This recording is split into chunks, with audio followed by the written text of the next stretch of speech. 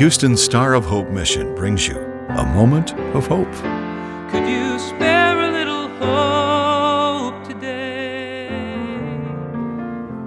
In our culture today, people are becoming more and more carnal or fleshly Christians instead of spirit-led Christians.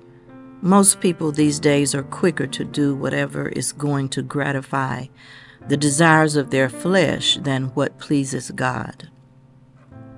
However, our choice of conduct has consequences, and Christian morality should be rated as very important on a scale of least important to very important. Our goal as Christians is to become increasingly spiritual and decreasingly carnal through the sanctification process. When this happens, although we will never be perfect in our flesh, we should see a significant increase in our spiritual victories and a significant decrease in our fleshly defeats. Our goal is to make sure we are individually doing what we need to do to grow spiritually. This empowers us to help others.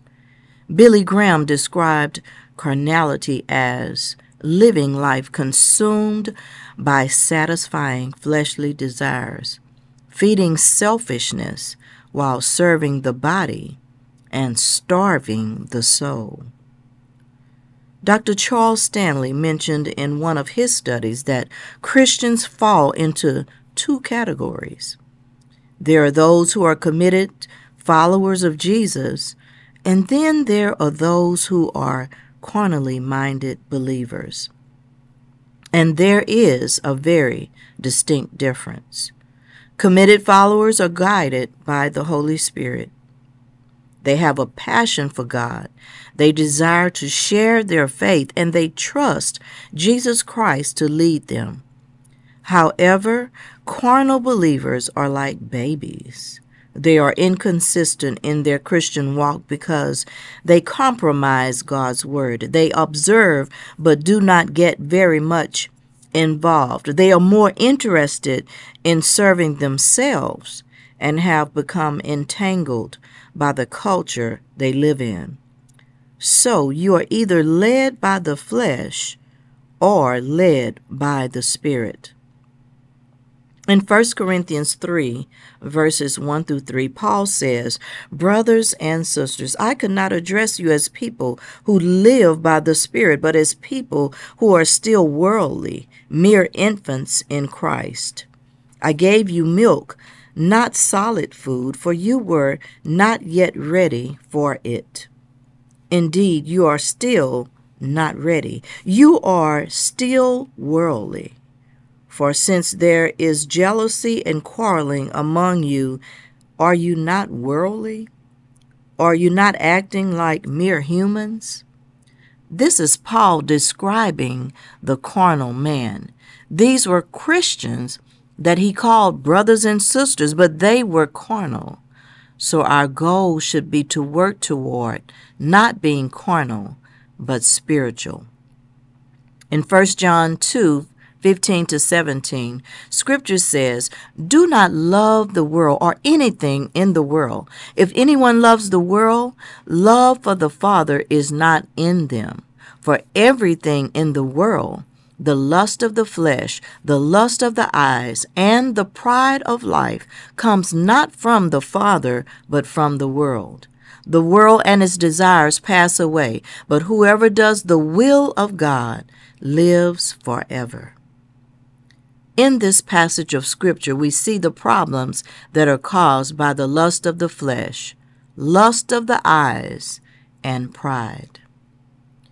Galatians 5:19-23 says, "The acts of the flesh are obvious: sexual immorality, impurity and debauchery, idolatry and witchcraft, hatred, discord, jealousy, fits of rage, selfish ambition, dissensions, factions, and envy, drunkenness, orgies, and the like.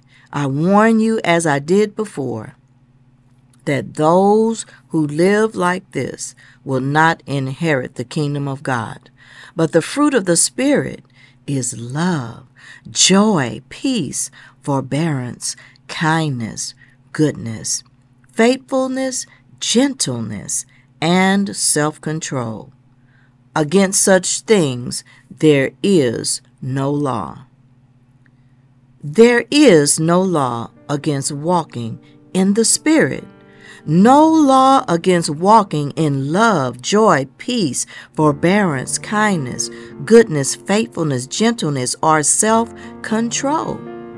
So, brothers and sisters, let us walk by the Spirit. This is Geneva DeVaughn.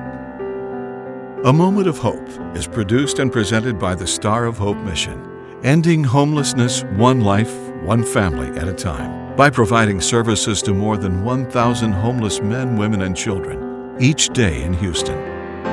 Could you spare a little hope today? For more information or to donate to the Star of Hope Mission, please visit sohmission.org.